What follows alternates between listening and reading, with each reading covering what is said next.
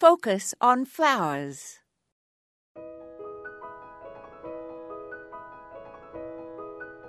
In the summer of 2011, I visited Bill Larkin's garden in Lagoti, Indiana, which had 30,000 colorful annual plants in bloom.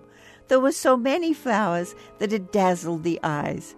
Because his garden floods during periods of heavy rain, all of his plants are in pots or raised beds. He averages about 6.5 hours daily, holding a hose in his hand as he waters. Bill told me how he grows many of his annual plants from seed.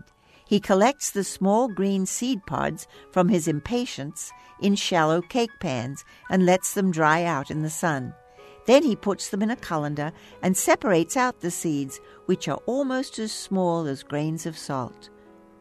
Sometimes in late summer, when his pots of wave petunias are waning, he sprinkles these impatiens seeds into the pots too, and they produce fall bloom to supplement the petunias.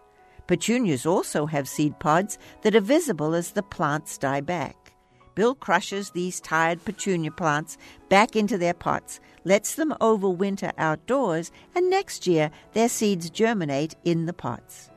Zinnias and marigolds are easy, as you just have to cut off some of the flowers, let them dry out, and then shred and split them to get the seeds. Celosia plants just need to be shaken, and the tiny black seeds fall out from the flower heads. This is Moya Andrews, and today we focused on Bill Larkin's seeds. Follow updates from Focus on Flowers and share insights with your fellow gardeners on our Facebook page. Just search for Focus on Flowers.